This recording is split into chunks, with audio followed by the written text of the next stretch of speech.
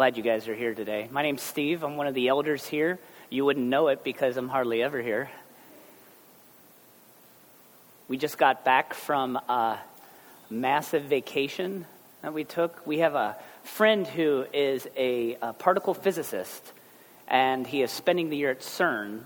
So because they're in Geneva, they're like, you guys got to come over and visit us. And we were like, that is a good offer.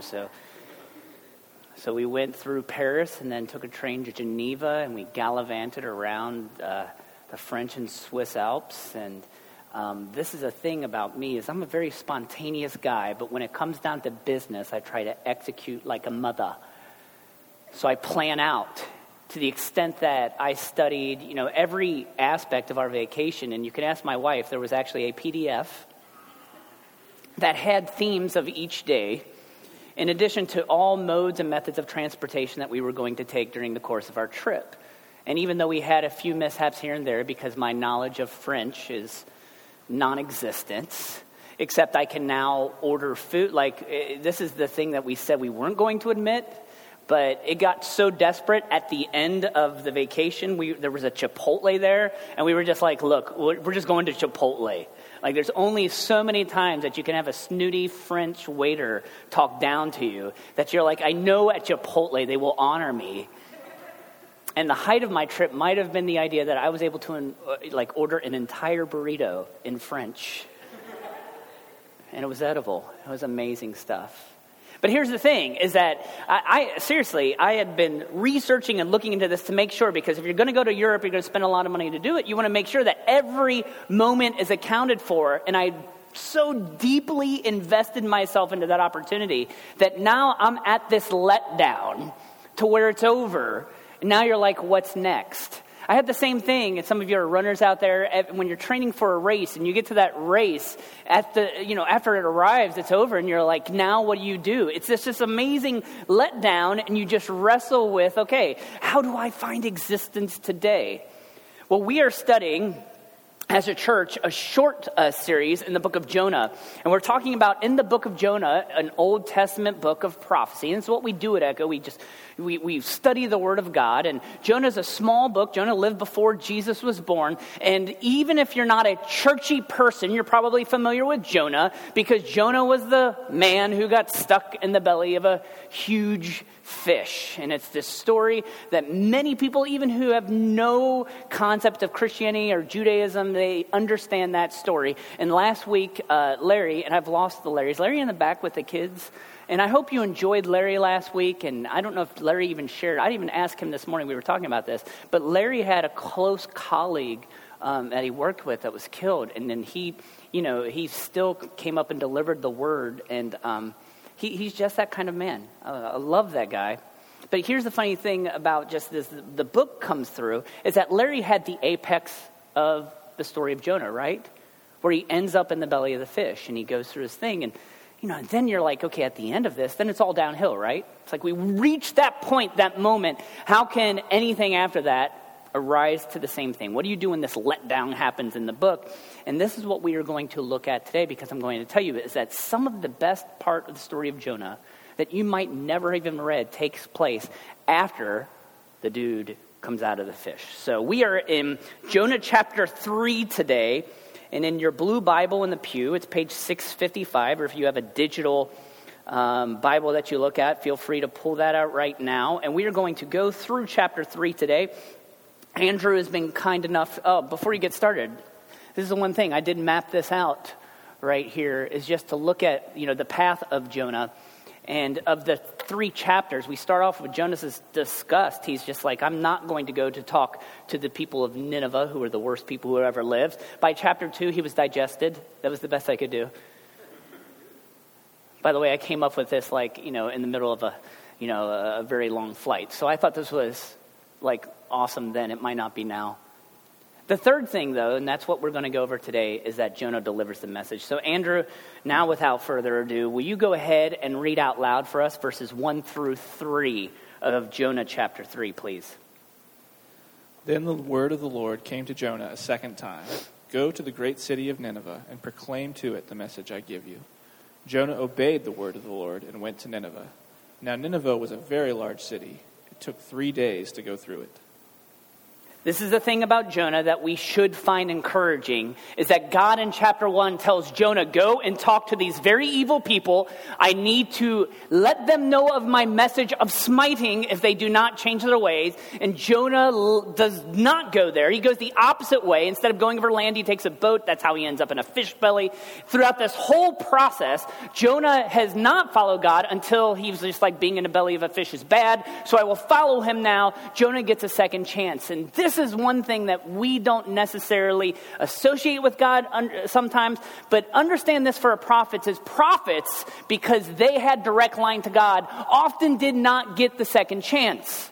And actually, there's a great story in 1 Kings chapter 13. And this is one of the reasons why people don't like to look in the Old Testament, because it seems messed up. But God gives a prophet a certain message to give. The prophet coerces the message into something that God did not want it to say. And God says, okay, my prophet, if that's how you're going to react, as he went on his way, a lion met him on the road and killed him, and his body was left lying by the road.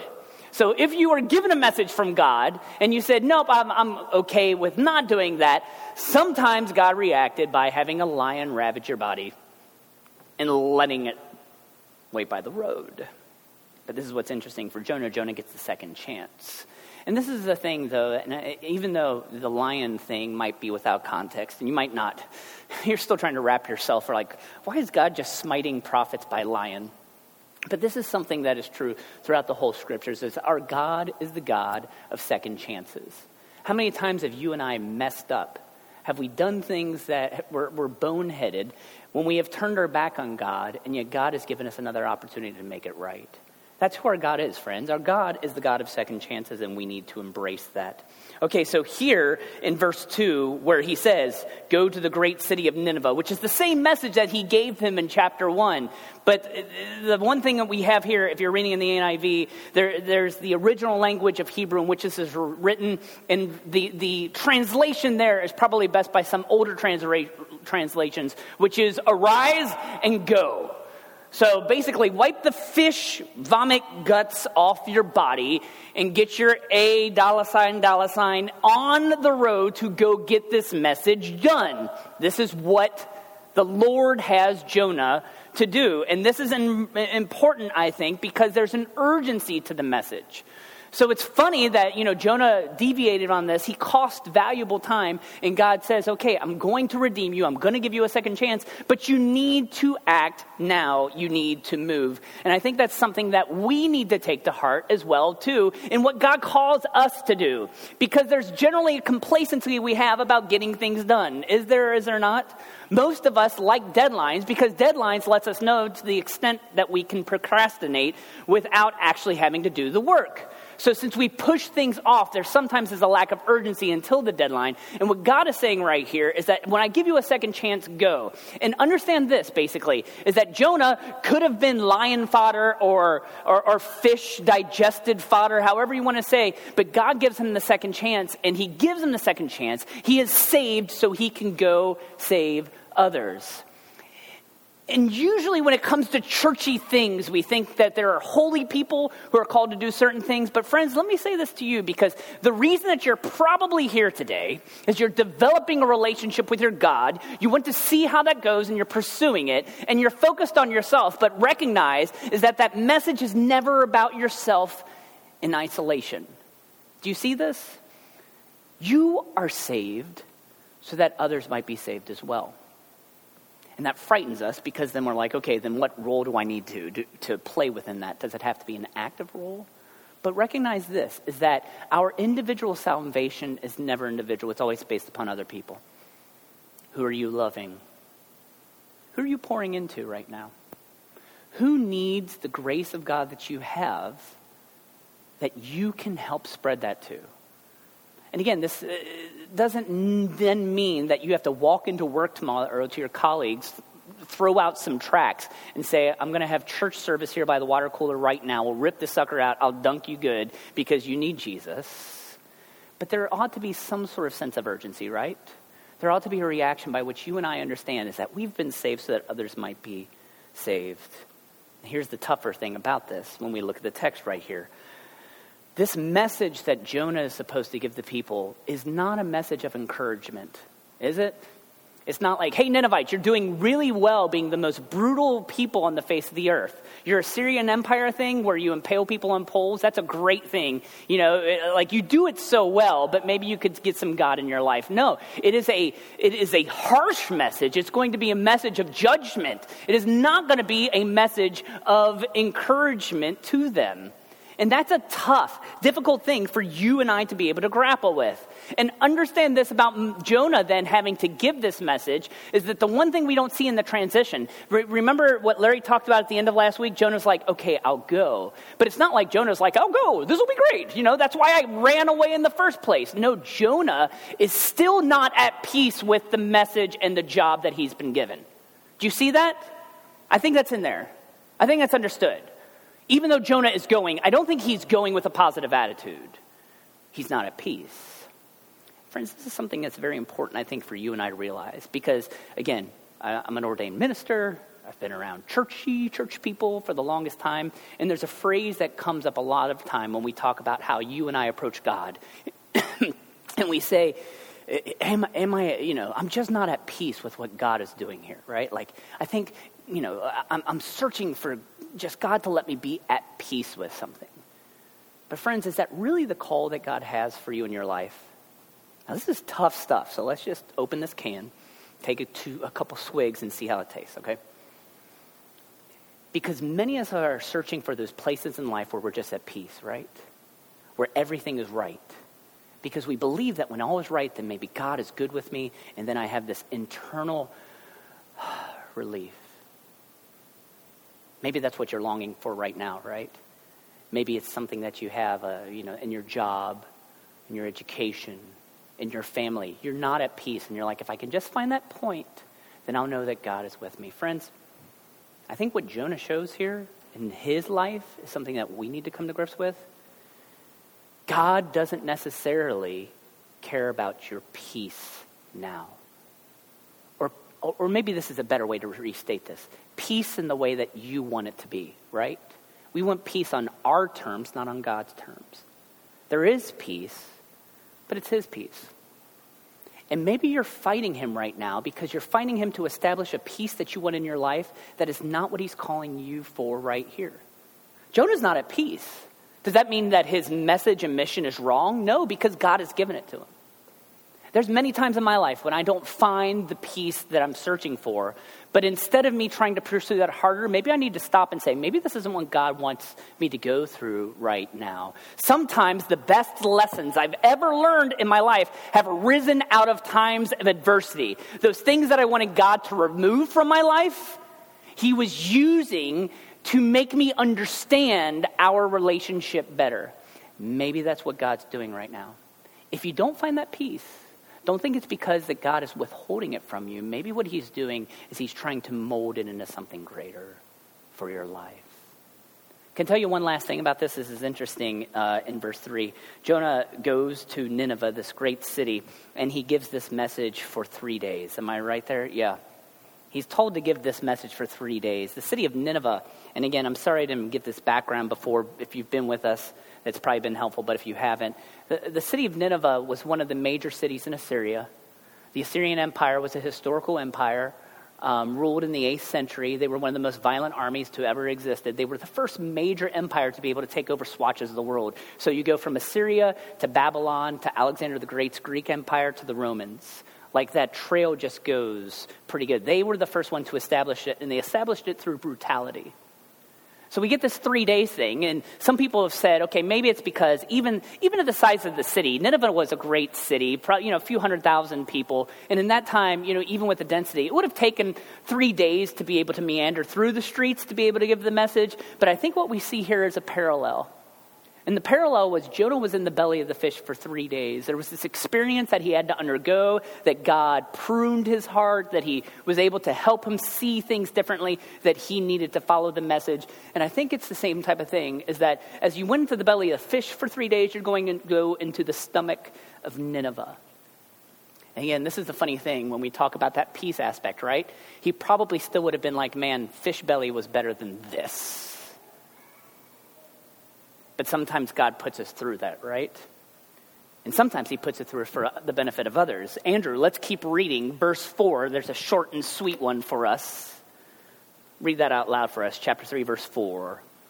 Jonah began by going a day's journey into the city, proclaiming, 40 more days and Nineveh will be overthrown.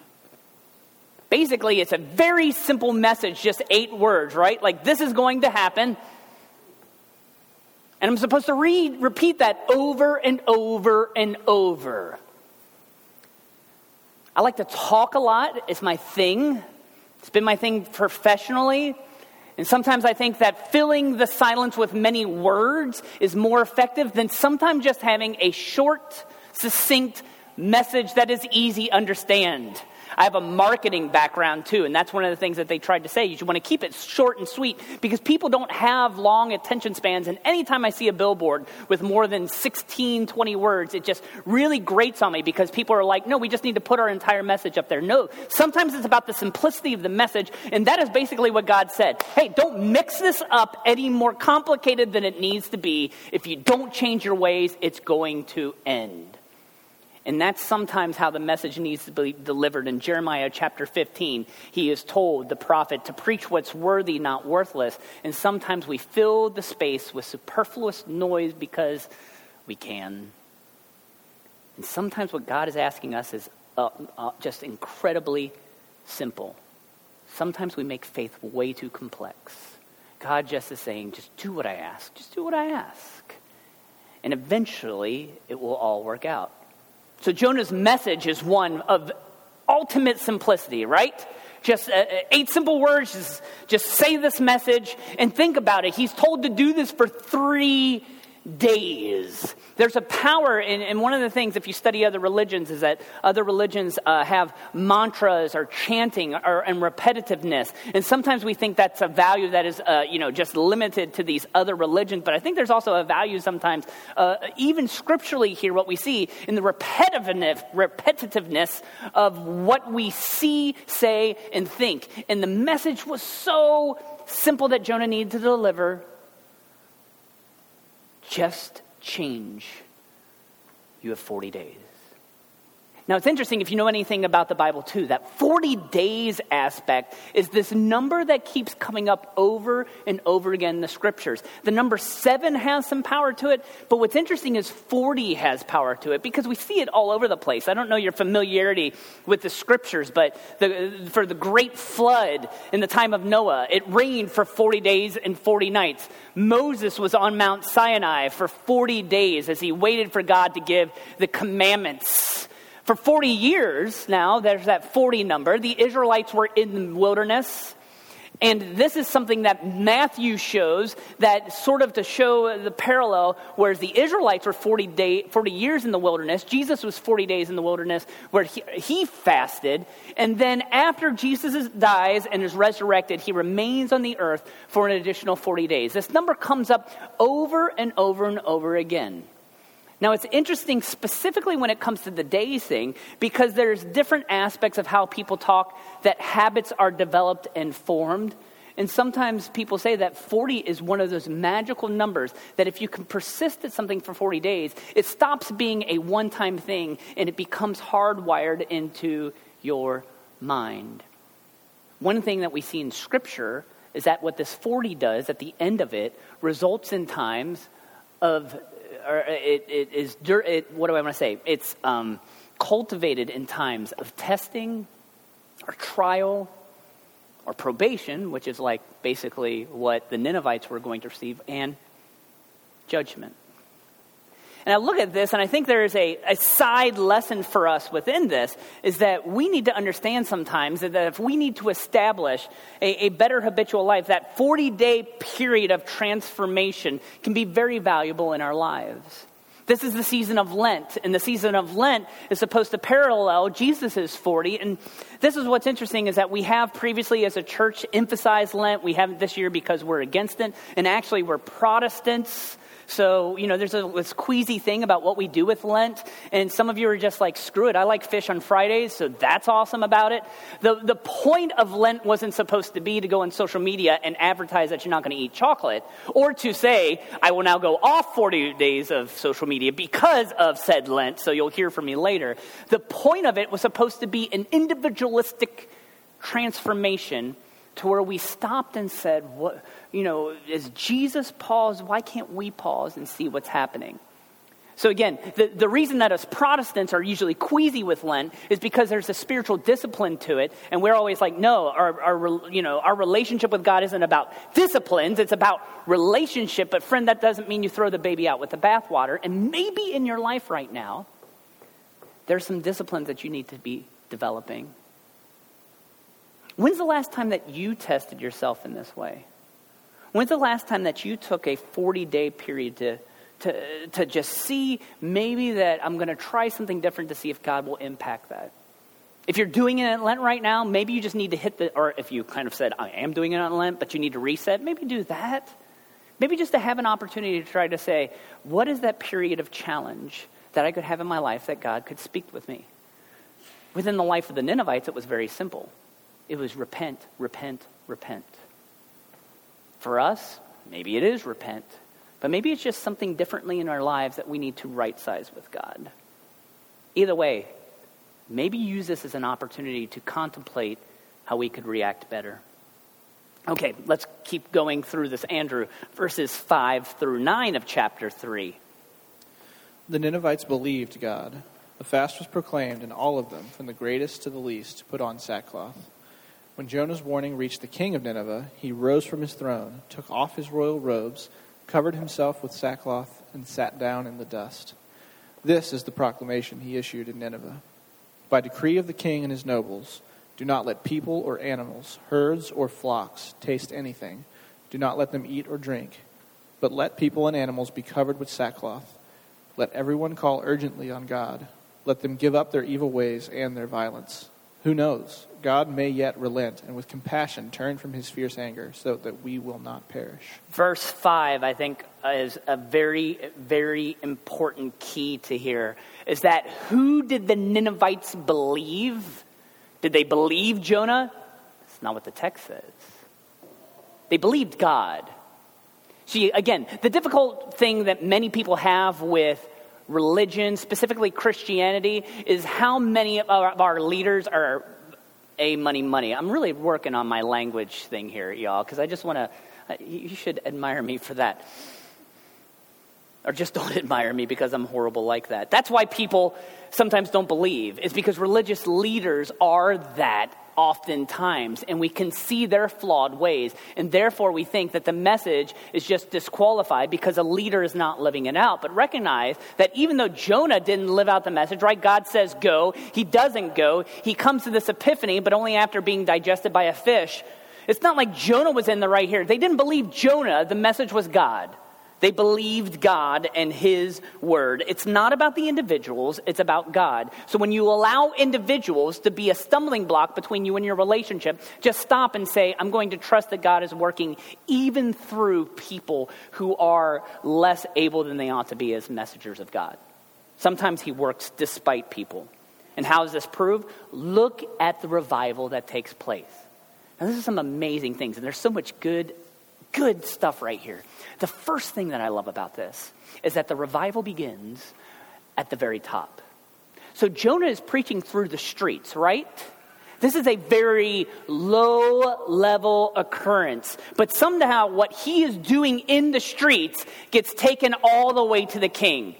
Right? And that's how when you see movements moving today, it very often happens, right? It starts at grassroots and then it goes to the top. The thing about top-down type leadership is that usually that you find out that the people that have the most are oftentimes the least willing to change their views and ways.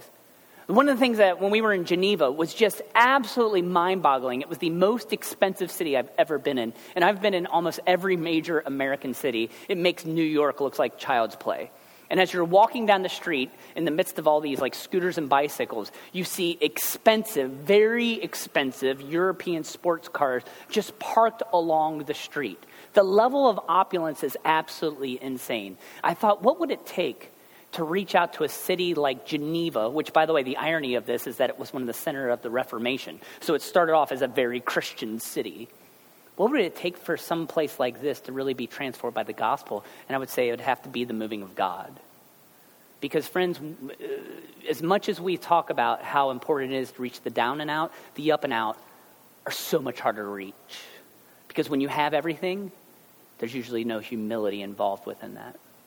This is what I love about this story. Somehow this starts at grassroots, it makes it to the king, and the king takes that 8-word message from Jonah and says, y'all, we need to do this. Let's get on top of things. So the first thing he says is that we're going to fast.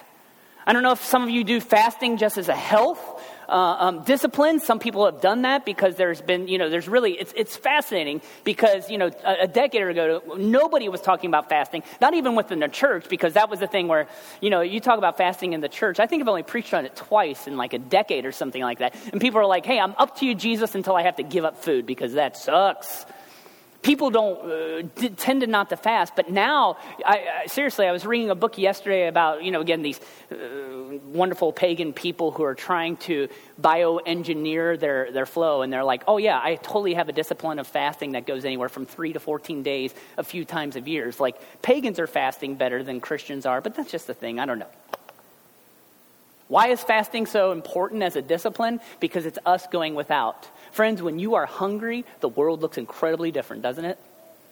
And when you are hungry, you're like, nothing else matters but my hunger. And the point of fasting is you understand that this basic thing that God has provided you, food, the basic thing that he's provided you, a digestive system, when it's out of whack, it becomes this concentration that becomes overwhelming. And in that, you become more thankful for everything, right? I don't want to think about you fasters. And I was going to say, anybody fast here? And then we would all feel guilty for that. So I could do that. But think about it. If you've ever fasted, even if you've gone just a day without food, you know how great it is by the end of the day, you're like, give me my Chipotle burrito, right? And it happens and you're like, this is the best tasting burrito ever. Even though it's not French. It's not that. It's just that when you go without, you have this appreciation. And that's basically listen, we're all going to stop this because we're going to go without, because we're going to right-size our relationship. The second thing he says is let's put on sackcloth, which is not something that we usually have a familiarity with, because sackcloth was like burlap type material that in the ancient times people would wear, both, again, Jews and non-Jews alike and Christians and non-alike. Everybody would wear it because you would clothe yourself in the worst material possible. And some of you are like, I don't do sackcloth, but I have that one sweater that is just really horrible, and I want to throw it away, but I wear a shirt underneath it to protect me from all that happens. Just think about that, right? Like, you know what I'm going to do this week? I'm going to put on that worst itchy sweater and just walk around it. And every time it itches, I'm going to remember, why am I wearing this? Because I'm trying to right-size things with my relationship with God. The king says, let's do all this. This is my favorite part about it that kind of gets missed within there, because he's like, hey, we're all going to repent. Get your animals together. And the animals are like, what the crap? We didn't do anything. We're animals. We're not sinning. Why do we have to go through this experience? But he's just like, look, get your animals together. Now think about that. Fasting is difficult in itself, right? Fasting is horrible when you have a kitchen that is stocked full of supplies and you're like, okay, I got to stay out of the kitchen. How do you keep an animal fasting, right? You're going out to your goat, when he's going to the grass, you're like, stop that. You're holding on to its jaw, or you're doing this. And that, so your whole time is that you're hungry as whatever, and then you're keeping your animals from eating. And then it also says the animals need to wear the sackcloth too. You've seen the people in the park. Maybe you are these people. So I'm going to judge you. But if you put a sweater on a dog, I don't understand you. Right? I know, white dogs have fur coats. And if they can't stand it, then they're in the wrong climate. But in my neighborhood, everybody, they sweater up their dog. So if you're that person, I totally judged you. If you don't come back to church for that, talk to David. We'll have some spiritual counsel. But I'm just saying, it's the stupidest thing in the world. Okay, so imagine putting a sweater. You're putting a sweater on them, and they're like, I like the sweater. Can you imagine that you're putting on, I'm going to put on this vest of tax on this thing so that they're miserable. Can you imagine the people are like, we got to put the sackcloth back on the pig again, which, it just is ridiculous. Why all of this? It's because they took the message seriously. They took the message seriously. And I think it's funny. But then you have to ask, do I take the message seriously? Again, this is where it comes back to. If we're really talking about our faith, have you ever felt that convicted where you're just like, I'm going to go all out for what Jesus needs me to do? For a lot of us, again, some of us have grown up in the faith. Some of us grew up in the faith, took a siesta, and you're coming back to it now. Some of you are even passionately searching that out. But here's the thing that's important that we have to see is that there's a conviction to our faith. And that conviction is an understanding of who we aren't and who God is. And who we aren't is we're not always the best at it. The bright side to the message, God accepts us regardless. But sometimes we need to, instead of just talking about, hey, God forgives me, I'm good, I'm great. Sometimes we need to look internally and say, gut check, how am I really doing? After Jesus spent 40 days on the earth, about 10 days later, an amazing incident happened in the life of the church. It's called the Day of Pentecost. And the disciples that were left behind were in the temple, and they had this thing where, basically they were able to speak in different languages, and even though they didn't know it, it was an amazing, miraculous amazing, miraculous opportunity. And Peter, who was, Peter, Jesus' lead disciple, gets up and starts preaching. He preaches this long message, and if you read back in Acts chapter 2, it's great because the end of the message was very similar to the message that Jonah said.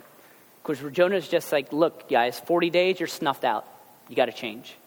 And I love this because at the end of the message, Peter's preaching to Jews, and he said, hey, by the way, Jesus was your Messiah, and here's the point, you killed him. Like, that's pretty high conviction. It's just like, hey, by the way, all this great stuff happened, and you killed him. And I love in Acts chapter 2, verse 37, this movement of conviction that happened with the people. When the people heard the message, they were cut to the heart. I love that as a metaphor. Cut to the heart. Because over 2,000 years, that metaphor still rings true, right? When is the last time you were cut to the heart? Maybe it was a time of intense sadness, of love lost. Maybe it was that in somebody that you loved that passed away. There's a level of conviction there that many of us don't often experience. Friends, when's the last time that you were cut to the heart? And that's what happened in Nineveh. They were cut to the heart, and when they did, they too asked, what's next? What do we do?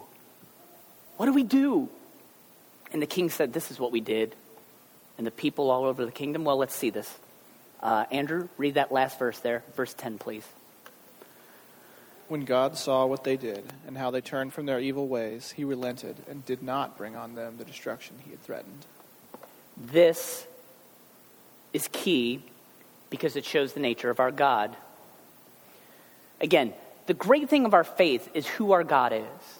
And that gets co-opted when we see small vignettes, right? One of the reasons that we as a church are committed to talking about the Bible and the wholeness of the Bible is because there's some weird stories in there, right? Like there's the weird story about the prophet who got eaten by a lion just because he didn't do what happened. Or the prophet who ended up in the belly of fish because he didn't do what God said to do. At times we see these small vignettes and we're like, God's a jerk. And we don't like him in the vignettes, but what we need to understand is the fullness of who God is at times.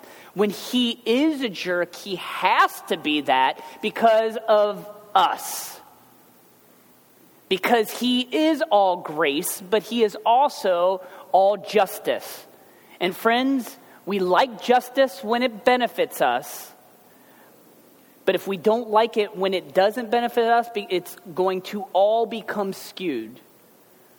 Again, you want the cop to let you go when you've been going too fast, right? You do not want the cop to let somebody go when they've killed somebody.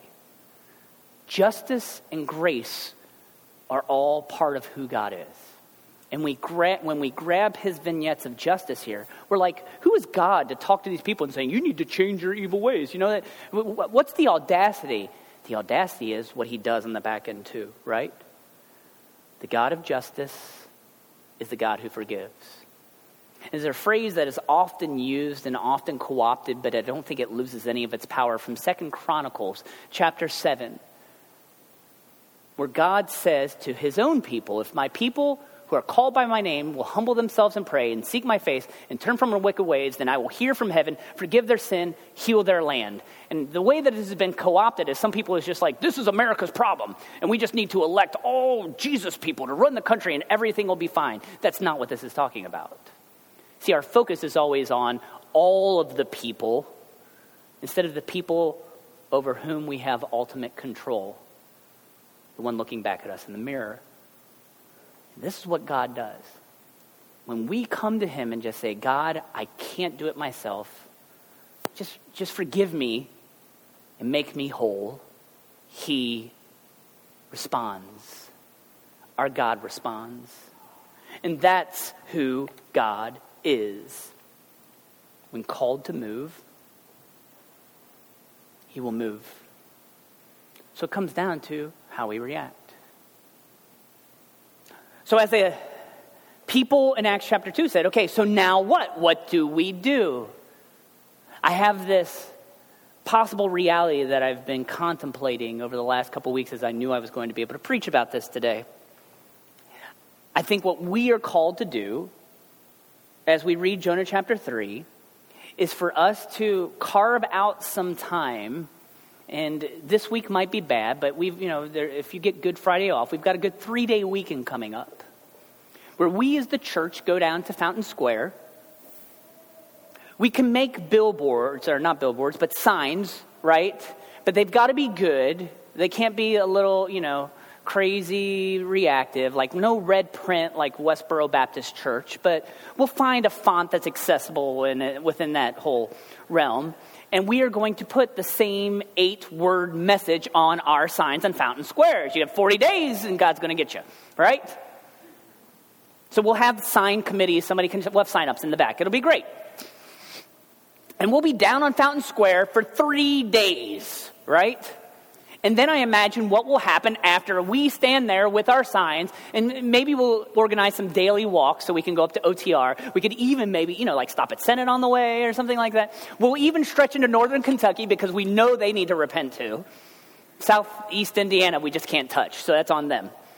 We will do our job for 3 days, and then I know what's going to happen. Mayor Cranley will tweet or publish an email or however this needs to work and say, hey, everybody, I've heard the message of Echo Church and they are right. They are correct. So we will now impose this time of sackcloth. If we get our act together and do it well, maybe the Reds will open tomorrow wearing new uniforms, like sackcloth uniforms with a Reds insignia stitched in on them. I don't know how the stitching will work. I imagine sliding into second base will be of great discomfort. I can't wait to go to the streets of Hyde Park to see animals muzzled to keep them from eating in their fast. And that in the new boutiques, the fashionable sweaters have now been replaced by wonderful sackcloth. Sounds ridiculous, of course. But it sounds even more ridiculous to think that even if that could happen in Cincinnati, a population of people of similar size would actually take the message of one dude doing this and say, he's right, we need to change. I mean, it's unbelievable. And actually, I would offer you that is the unexpected turn that Jonah chapter 3 presents to us. See, when we talk about the book of Jonah, and I've read on this because I try to be a good theologian, but most of the dialogue happens to how a man could live in the belly of a fish for 3 days and not be completely digested or dead. Like, what's really great is that back about 150 years ago, people would create fake scientific proof that, this sailor fell overboard and was eaten by a fish and he was able to survive. And they cut open the fish and he was there and he was fine. And therefore, the story of Jonah could be true. And we get all caught up within that miracle. It's like, it is scientifically impossible that a man could be in the belly of a fish for 3 days and still survive and then go on his journey. And we focus so much on that miracle that what we escape is this fact, the unexpected turn. That the miracle that takes place in Jonah chapter 3, in seeing a whole city come back to God, is much greater than the miracle that takes place in Jonah chapter 2, where a man is in the belly of a fish for 3 days. I'm telling you, theologically, or even maybe even as a pragmatist, that makes much less sense to me than the miracle of a man being in a fish. Because if I can believe in a God who created all things and stuff like that, I'm going to figure out that he's, taking care of the incubation period within the belly of a fish. But to figure out how you can get an entire city to do anything in unison, I find that miraculous. I think that's the key for us to understand. And especially in light of what Jesus said when he told a story about a shepherd who had 100 sheep. Shepherds take care of sheep, and we deal with, quantifiable data, like 100. Like 100, a perfect round number. If you take 100 minus 1, it's 99. It's not really that bad, is it? But in the story that Jesus told, the shepherd was just like, I'm missing one. So the shepherd just says, you sheep be sheep over here. I'm going to go find that one sheep. I'm going to go over the hills and through the valleys and explore all the caves and just any crack to find this one sheep. And the culmination of this little story that Jesus told in Luke chapter 15 is this verse. There is rejoicing in the presence of the angels of God over one sinner who repents. And the reason why the shepherd pursues the sheep is because the message that we need to get. God cares about each one. And if you haven't figured out my story about 3 days in Fountain Square, we're all in jest. However, the thing that is very serious is, what does this mean for you and I? Which is this, is God cares about the one. God cares. So the question I think we need to ask is, do you care about even one? Who's God putting in your life that just really needs something? Again, this doesn't mean an overt, aggressive evangelism to where we have to utter an 8-word sentence to shake them up.